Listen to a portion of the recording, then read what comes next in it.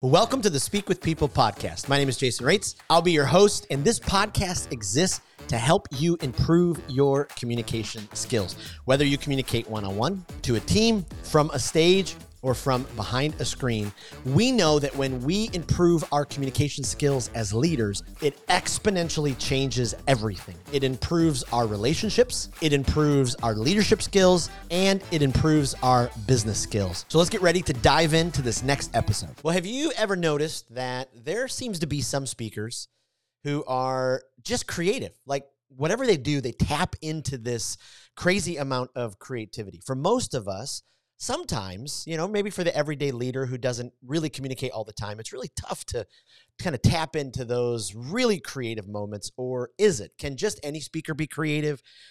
Does having a sense of wonder and awe in our own spirit, our own leadership, our own story, does that help our creativity process? Will people listen and learn to our speaking if we partner with creativity? What do we need to do to be more creative? That's some of the questions that we're going to answer on this episode of the Speak with People podcast. And I am blown away. We have such an incredible guest. I am humbled that he was able to make he said yes, he was able to do this. And I'm just honored that Harris III is on the podcast. Harris, welcome to the Speak with People podcast. Man, it's an honor to be here. Thanks for that kind introduction. Absolutely. Absolutely. I could go on and on and on, but I don't want it to be too fanboy right in the beginning. Well, hey, for some of our audience who doesn't know who you are, could you just give us a little bit into your story, who you are, what you do, all that kind of stuff? Oh, goodness. I mean, the easiest entry point is 9 years old. I was getting bullied and picked on. I sucked at everything at school and at home and didn't know what to do with my life. Growing up in a small town, Southeast Tennessee, my parents had minimum wage jobs and lower part of the middle class. So it was not a super exciting childhood until that Christmas. At 9, I got a magic kit for Christmas from my grandmother. I was like, this is dumb. How is anyone ever going to be fooled by this stuff? I'm in my bedroom learning little tricks. And out of boredom, I march into the living room and I'm like, Mom and Dad, gather around. Here's what Grandma got me for Christmas. I put a little ball in a cup. I made it disappear. Their eyes lit up in wonder, which, now in hindsight, now that I've studied the neuroscience and research around wonder, I understand how contagious it is. But in that moment, it didn't make sense to me. I just knew that someone was in awe of something that I had just done. And that wonder became contagious in me, and it gave me permission to believe in a whole new story filled with possibility. And so kind of gave birth to this initial dream of like, man, what if I could travel around the world and do magic shows? And so finally, 2 years later, I was 11, finally got paid $25 to do my first paid magic show. And that was my foray into presenting on stage. And there's so many milestones throughout that story. By 18, started touring internationally. By 21, and made $1 million. By 22, was bankrupt, keeping up with the Joneses. Because if your identity is rooted in what other people think about you and their approval, $1 million is not enough to buy it all. Wow. And so that led to going, okay, clearly there's some kind of correlation between how magic tricks work and how all deception works. Then eventually, in the process of exploring the subject of deception, I discovered the subject of storytelling, realized that storytellers shape the future, narrative drives behavior, and recalibrated my entire career to focus on the power that stories have to, especially when they intersect with positive awe states and childlike wonder. Stories have the potential to shift narratives, shape the future in some pretty amazing ways. And so now my work is focused on that in a variety of mediums. That's the short version. Wow, that's incredible. I absolutely love that. I don't have the similar story with magic, but I can remember being a 10th grade in high school and I was handed the book. What was it? Juggling for Klutzes or something like that. And so mine was juggling. I never went super far. I did get quite a crowd in the high school cafeteria, but yeah, magicians can't stand jugglers. No offense. We actually secretly love them. We're just so jealous of them. True story. If you go to a magic conference and you go to the evening shows where it's just magicians performing for magicians, Yep. they always put a juggler in the show, and they get this instantaneous standing ovation. And then we walk out and we're like, I'm so frustrated. And part of it is because magicians and jugglers both have to have amazing dexterity, timing, essentially sleight of hand. This is Yep. also what juggling is. Yep. But a juggler gets to put their skill on display, and everyone's like, "Whoa, he's Whoa. amazing!" And they watch a magician who had to take our skill and hide it so that no one can appreciate how hard it is. And then people come up to us and they're like, "I think I know how you did that." So annoying. So annoying. Oh, Yeah. I love that. I love that. Yeah, that's fantastic. Well, I got to tell you, it seems like as I've been speaking for quite a while, but as I've kind of dove more into this world and the professional side of it, it's you know every turn I seem to come across someone who knows you or speaks so incredibly highly of you. This month we're also airing an episode from Sally Z, and so we kind of got talking about you, and she just was like, "Oh my goodness, Harris is the greatest," and so I just appreciate all you do for people, that your content and what you offer the world of businesses. So thank you. Well, I'm honored, man. Sally is an incredible human being. She's special. Honored that she said kind things and that you've heard kind things from others. I've had a long career, and as a leader, it is all leaders make mistakes, and so I'm honored that you bumped into the ones who had kind things to say. I'm sure there are some others out there. Oh, we all have them. We all have our lists. Absolutely, absolutely. Well, I wanted to dive in kind of, as we talk about creativity. It's as I coach leaders, often leaders will tell me, I just don't have any creative genes.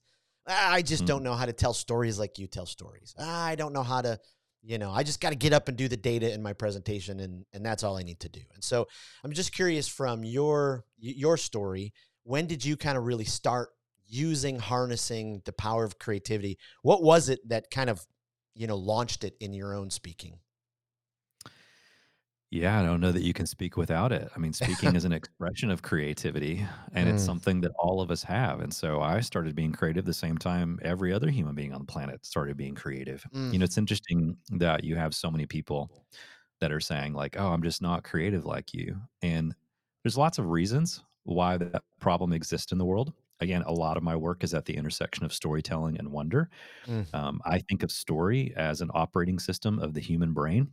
mm, We think in story, we feel in story, we walk around all day long telling ourselves stories to make sense of the world around us. mm. Even when we go to bed at night and physically sleep, our brain stays up all night long telling more stories. What the latest sleep research shows is that our brain is almost going through the stories of the day like a filing cabinet, kind of discarding, going, I Wow. don't need that one. That one's not essential to my survival. Oh, I got to hang on to that one. I need to do more sense making around that story and experience.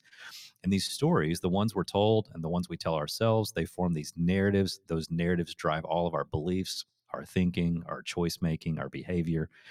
And from an early age, this narrative starts to creep in that some of us are creatives and others aren't. Mm, Companies even have creative departments.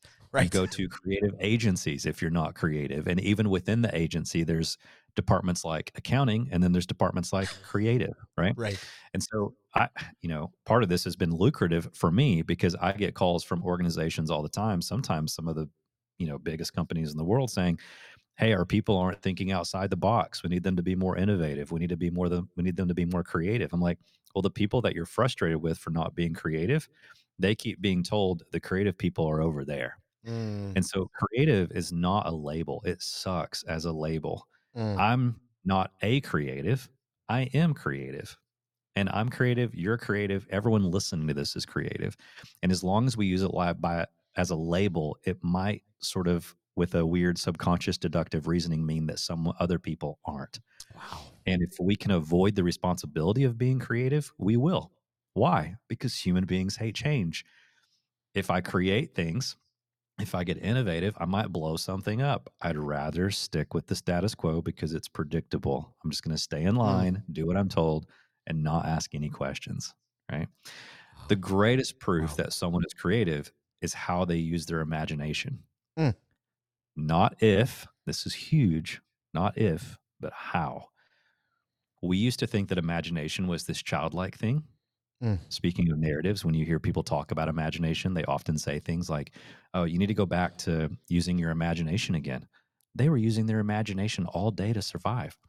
Worry, anxiety, Mm. irrational fear, that is all work of the creative imagination because our imaginations are curious and it's always fast forwarding in every single story that we're experiencing to keep us safe.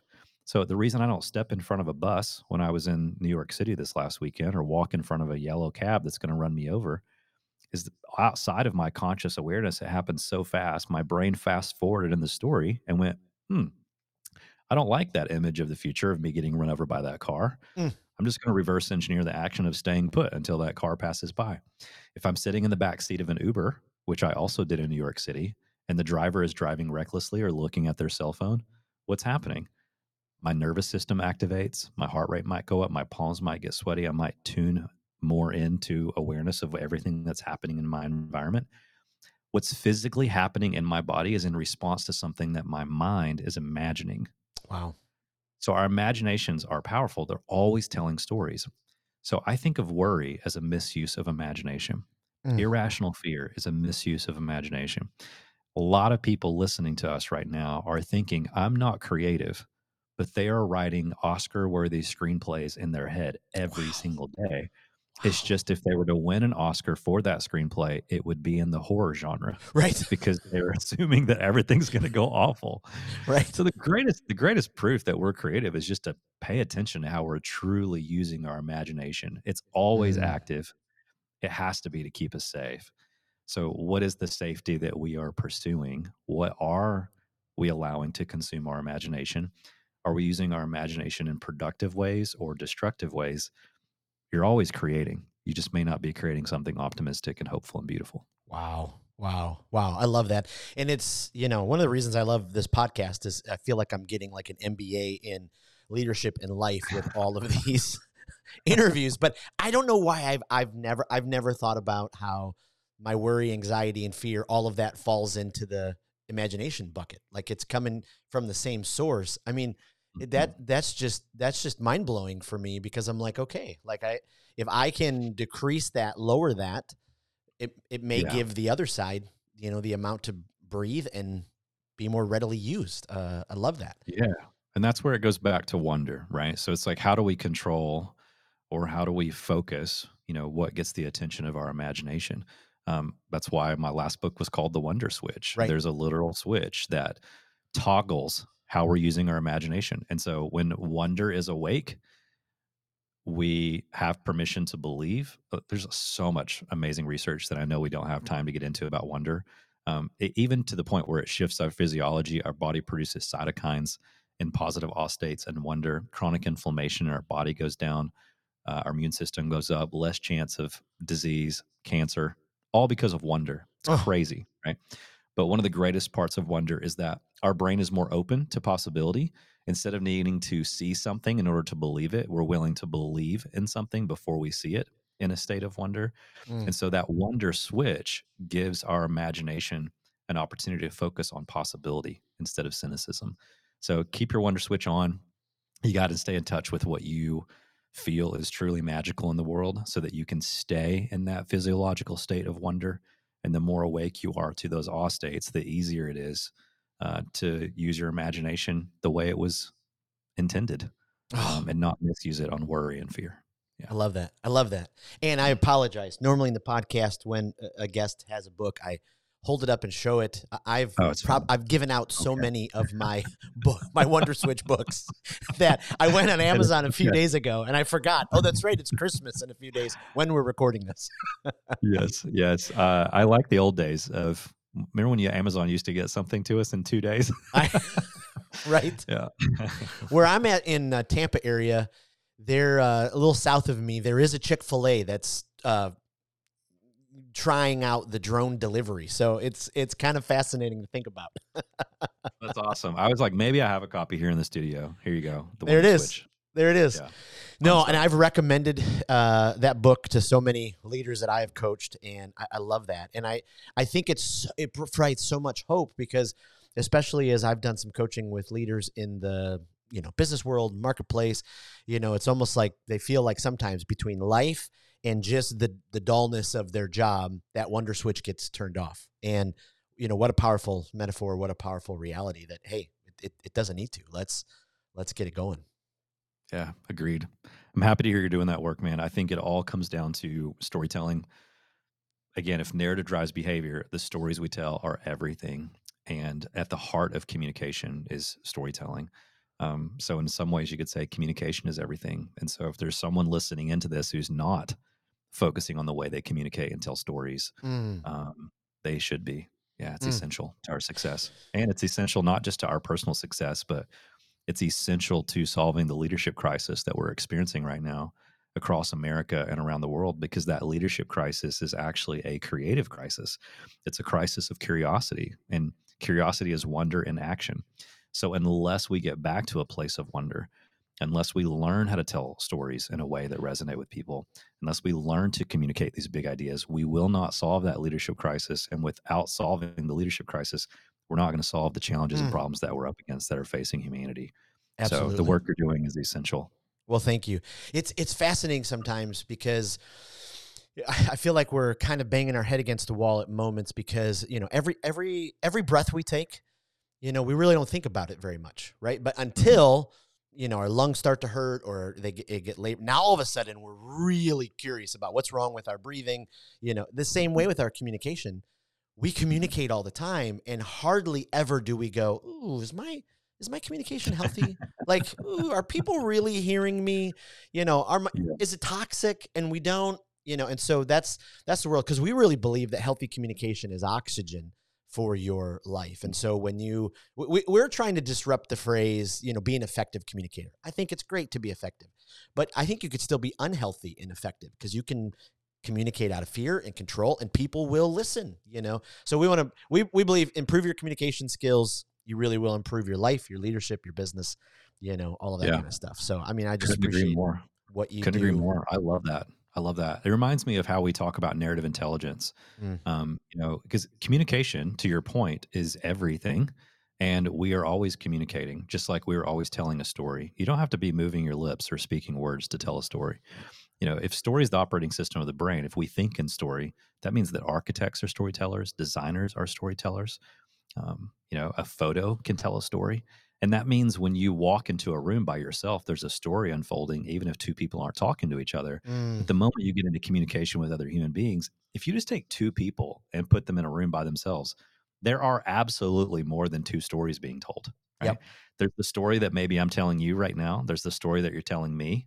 But we're also recording a podcast interview, which means there's the story that you're telling yourself about what you want to tell others who are listening in while you're talking to me. There's the story I'm telling myself, depending on how healthy I am today, mentally and emotionally. I might tell myself a story that's like, oh, am I measuring up right now? Am I enough for this? Do I sound smart and intelligent? Do I sound like an idiot and a moron? Do I have my thoughts together? Right. Yep. That leads to a misuse of imagination. I'm worried about how I'm being perceived. And now I'm back to managing perceptions and seeking approval. There's so many stories. So two people, this weird math adds up to like, well, if you count the stories in the room that might be on the walls, maybe there's art hanging on the walls. Maybe it's a bright color. Yep. So many stories. And so as we grow in narrative intelligence to me is just an increasing awareness of all the stories so that you have more agency over them. And if you can have agency over those stories that's rooted in awareness, well, now we can speak them more effectively. We can change those narratives, Yes. which means it all comes back tactfully to communication skills, right? How can I be aware of the story you're telling me? How can I be aware of the story I'm telling you? How can we be increasingly aware of the stories we're telling ourselves so that I can communicate the story that I feel like is the best way to serve you in that moment instead of myself? It's huge. Oh, I absolutely love that. One of the things Speak With People does, we do this training for companies, and we dive into this kind of with or at paradigm. Do we speak with people? This is, you're breathing into people, speaking at your you get all of that kind of stuff. And we talk about story and how especially if I'm a financial advisor or, whatever area I'm in, if I'm not taking the time to learn someone's story and to help weave, the product story into it, what am I doing? I'm just speaking at them. I'm not really getting through. And I love that. I mean, that is so powerful if leaders were able to do that. Let's turn a corner there for a second. So, speakers, even influencers nowadays, off camera, we were talking a little bit about Casey Neistat and, you interviewing him at a story conference years ago. And Casey's story is just, so crazy profound. Who would have ever thought somebody who, Totally. made those great movies all of a sudden became this, Yeah. and he never kind of got to the level that Mr. Beast is at now and all of that. But his storytelling was so powerful. How can, speakers, influencers today tap into, using creativity to tell stories that maybe they never have? How can they take that step forward to level up their storytelling, to be able to tell stories where the audience truly does lean in and really wants to, really hear what's next from the speaker? Oh man, that's a big question for the amount of time that we have together today. All right. Fair. What I would begin with is the story that you're telling yourself. And as you grow in awareness of the story you're telling yourself about who you are, to be willing to allow that story to be known by others by being willing to speak it out loud. Robert McKee, who's kind of wrote the Bible on storytelling, literally wrote a book called Story. He said that stories are the currency of human connection. Oof. And I love that because sometimes we just need to share our story in a way that allows other people to find themselves in their story. There's a lot of stuff going on around right now about how we're not the hero of the story. You're the guide. StoryBrand did a great job of popularizing that. Sure. The first time I ever heard it was from Nancy Duarte, the opening in her book that she wrote for Harvard Business Review called The Power of Persuasive Presentations. In the introduction of that book, there's a line that's like, hey, you're not the hero of the story. You are the mentor or guide. You're not there to be Luke Skywalker, be Yoda, the person with the wisdom to pass along to help other people rise up and be the heroes of their story.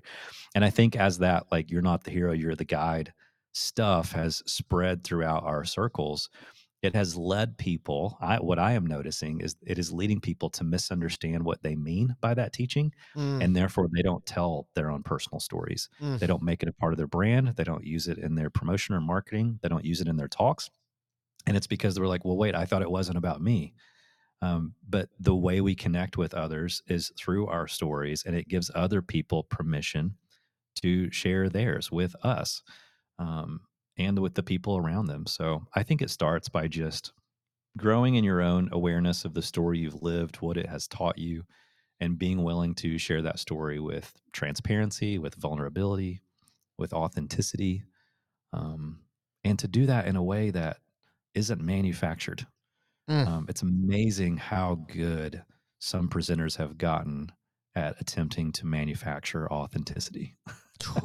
And it just doesn't work. And sometimes this is kind of an unpopular opinion that I have. And it might be controversial on a podcast like this because this is one of the things that you help people with. But oftentimes what speaker coaching should look like is a little bit more like therapy and a little bit less about, practical presentation tips. 100%. Because there's a lot of speakers that go walk on stage and they've been taught how to open and how to stand and how to deliver, and they have the perfect slide deck. But they're not comfortable in their own skin and they don't know who they are, and they haven't done the inner work to be able to speak from a place of wisdom and vulnerability. And so if you haven't done that work and you are trying to cover it up by working with a speaker coach on some speaker tips, there's no amount of speaker things that you can learn from a communication coach that are going to hide that from the audience. Yes. That's story work. You've got to make sense of your story and do the work. Oh, it's so good. In the words of Will Ferrell and Step Brothers, I think we just became best friends. I mean, I could not agree. We developed something that we call the pathway. I know other places have their own pathways and all that, but it's just a step-by-step process to becoming a healthy communicator. And step number one is just to assess and prioritize your health. People want to tell these great, elaborate stories. They want to be able to have this deep connection with the audience, but you're so right. It starts with the inner world health. Our inner world health has to be in order, or we can learn all the tricks. We can learn, we can, get them to laugh and all that kind of stuff, but so incredibly powerful that we have to do. Agreed. That. Agreed. Sometimes I'll speak and people will come up to me afterwards and they'll say, "Oh, I don't have any stories like you do. I don't have a best friend whose mom vacuumed up their bird," like, all of that kind of stuff. But they're all there. I think everybody does that. And that's I send people, we had Matthew Dix, who wrote Storyworthy, on the podcast back in the fall. And he talked about just creating a story journal. Like if you really think you don't have any stories, every single day, just, take, like you talked about sitting in that waiting room. There are stories all around us and we just have to capture them. And I love that. I love that. Because I think sometimes, and I love that, that story brand philosophy and, helps create some clarity. But I think it really does take away sometimes from, your own personal story and how those two stories can intertwine with each other. I mean, they were able to, come together in that way. It's just so powerful to be able to do. We see the impact of it on a regular basis. We coach a lot of entrepreneurs and they come in and hear us talking about the prevalence of storytelling. And a lot of them are like, wait, I thought I wasn't supposed to share my personal stories. And I was like, what? Right. And you start to peel back these layers and you're like, how did you arrive at this conclusion? They're just like, I thought I wasn't the hero. I'm just there to guide. It's not about me. I'm like, it may not be about you. If your work is purpose driven and others oriented, like you sharing your story and the wisdom that came out of it, it is not you making it about you. Yes. If I were to offer a tip to your listeners in this category, it's the title of my next book. It's called Start with Wow. Start with Wow is both a way of leading in the world. And so it's both a leadership principle, but it's also a way to look at our own stories and find the wow moments. And there are stories there. Remember, awe, a positive awe state, which is what researchers from UC Berkeley called it. They called it positive awe because awe is the root of the word awful and a root of the word awesome. And so there's more than one type of awe state. And so you can be in awe of how horrific a speech was or how awful a meal was or a show that you went to see. And so if you look back at your life, wow is simply that moment of, wow, like that was crazy. It just means that something was heightened. And wow can take you to a place of wonder or it can take you to a place of worry, again, because it gives birth to something inside your imagination, right? Yep. So if you look back across your life and go, what were the wow moments? And we could dig way deeper into how to do that more practically through some exercises. But at its surface, just simply pausing and going, when's the last time you said, wow? And I bet there was a time today, if you're listening to this episode in the morning, there was probably a time yesterday or this week where you just went, wow. And you just didn't pause long enough to let that wow moment linger. But there's a story there because wisdom begins in wonder, as Socrates says.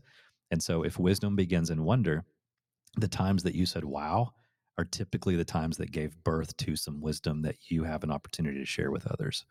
At the heart of those of us who are speaking, whether it's amateurly or as a hobby or professionally, is the ability to identify those wow moments, integrate that wisdom that was birthed out of it, and then learn how to tell that story and the corresponding wisdom with others in a way that's valuable to them. So powerful. You talk about being the hero. I mean, some speakers, yes, they get up and the only stories they tell is, their best successes, how they made the right decision. We're not drawn to that. I mean, you can share your story, but where's the moments you took the misstep? What did you learn from it? All of those. I would argue those aren't stories. Those are facts from a resume. Okay. Yeah. A story isn't just something that has a beginning and middle and end. I remember we're storytelling creatures. We think in stories. Stories are more complex and nuanced than that. But what makes for a great story is some sort of conflict and resolve of that conflict. Yes. And a story can end well and make you look good. You can absolutely get to the part of the story where it's like, so I made this decision and man, thankfully it turned out this way. But we've got to be honest about the tension that you felt along the way, the mistakes you made, the potential failure, how you put everything on the line, what you learned from it. There's a lot of nuance and layers there. And to me, that if you're just talking about the happy parts, it's not a very interesting story, right? If a story at all. Yeah. Right. Let me ask you one more question, and we'll wrap it up. But so often when we present, I mean, even if it's from a sales presentation to a keynote speech to, my YouTube channel. It seems like to me, and especially some of the leaders I coach, we only think of this presentation in this one dimension, me communicating. But why do you think people are held back or don't even explore the creative thing that we can show images, pictures? I mean, there's all this research that, pictures along with your presentation will be remembered so much more. It's just shocking to me sometimes. I see this in churches all the time. It's just one person talking when we've got all of this production equipment where we could be filling it with images and video. I just don't understand. Maybe you could just help me. Well, I think you know this, and hopefully it's valuable to your listeners. Just be reminded of it's because communication is storytelling, and spoken word is simply one way in which we can tell stories. And so when we start to think of production as a way in which we can tell stories or add to the story, when we think about the slides contributing to the story that's being told, the music that contributes to the way a story is being told. I mean, you can sit down and listen to an instrumental soundtrack with no lyrics and it tells you a story. Right. So it's all the storytelling, which means we need to leverage all the different mediums at our disposal to be able to tell those stories. And we have to think of it as a collaboration. One of the things that is ironic to me is, well, you said this earlier. You talked about how many people talk to instead of with. There is a shift, I think, post-COVID where the days of us creating conferences and events where people are showing up to listen to someone talk to them, it's like, you probably could have sent out a memo or just recorded this on video and I could have watched it on my own time asynchronously, right?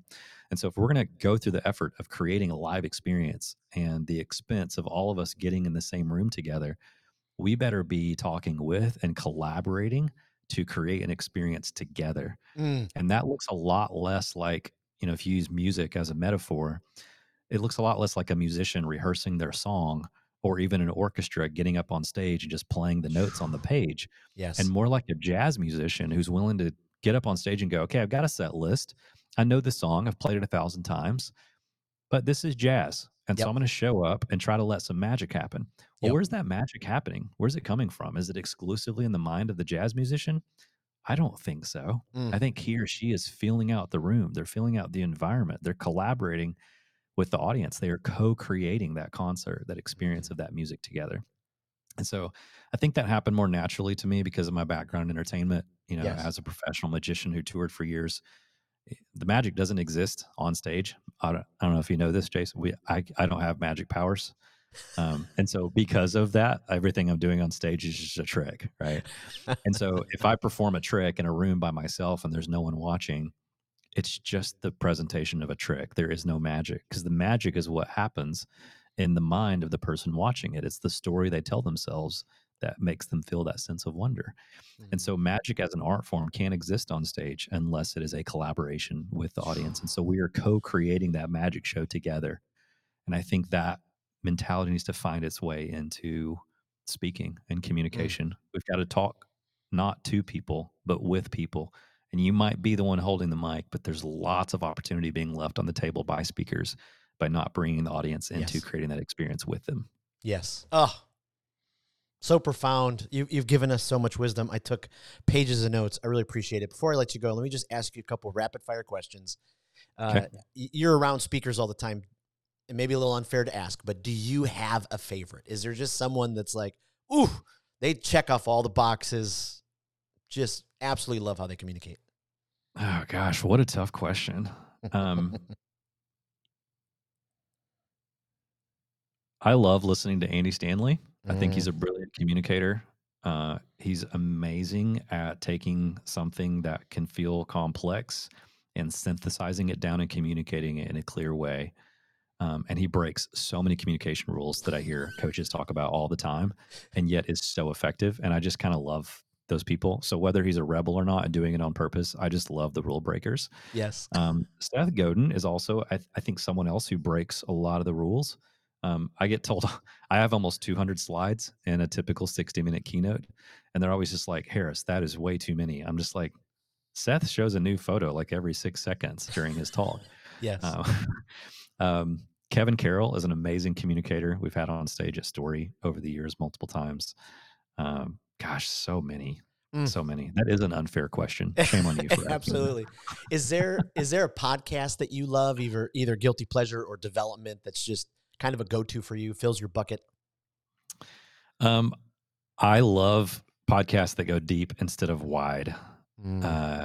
So for that reason, I like long form podcasts. Huberman, Tim Ferriss, people who sit down with someone who has succeeded at the highest level and is willing to be transparent about their failures along the way. I am obsessed with wisdom. And to me, someone who is willing to share from failures, that is when wisdom is most on tap and available. And so podcasts in that format are typically the ones I enjoy the most. Absolutely. And then is there a book? Is there a book that you would recommend every communicator need to read? I mean, you mentioned a couple, we'll put those in the show notes, but is there one that's just like, you have to read this if you care about communication?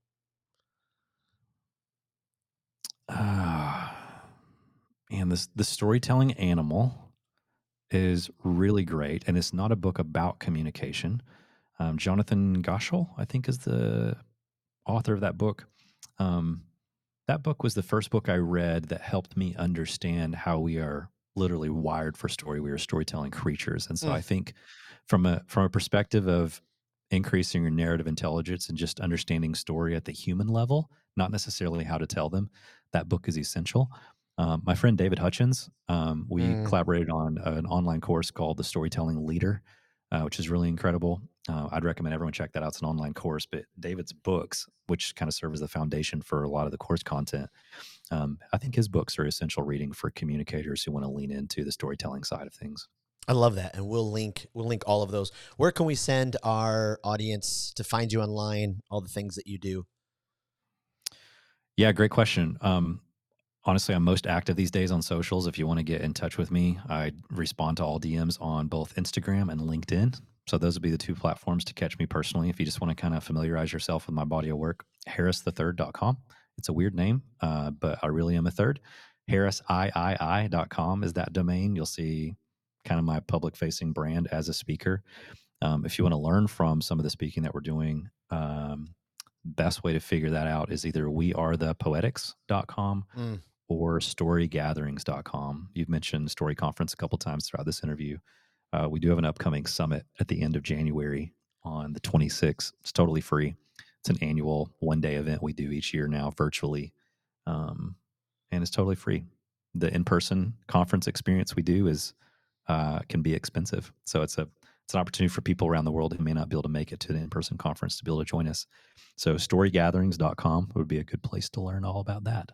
Perfect. And we can sign up for that free one day, the January 26th, on which website? I just want to make sure I get that one right. Storygatherings.com. Okay, perfect. We'll link all. But if you go to any of the other websites like harristhethird.com, I'm sure you will see something directing you to the right spot.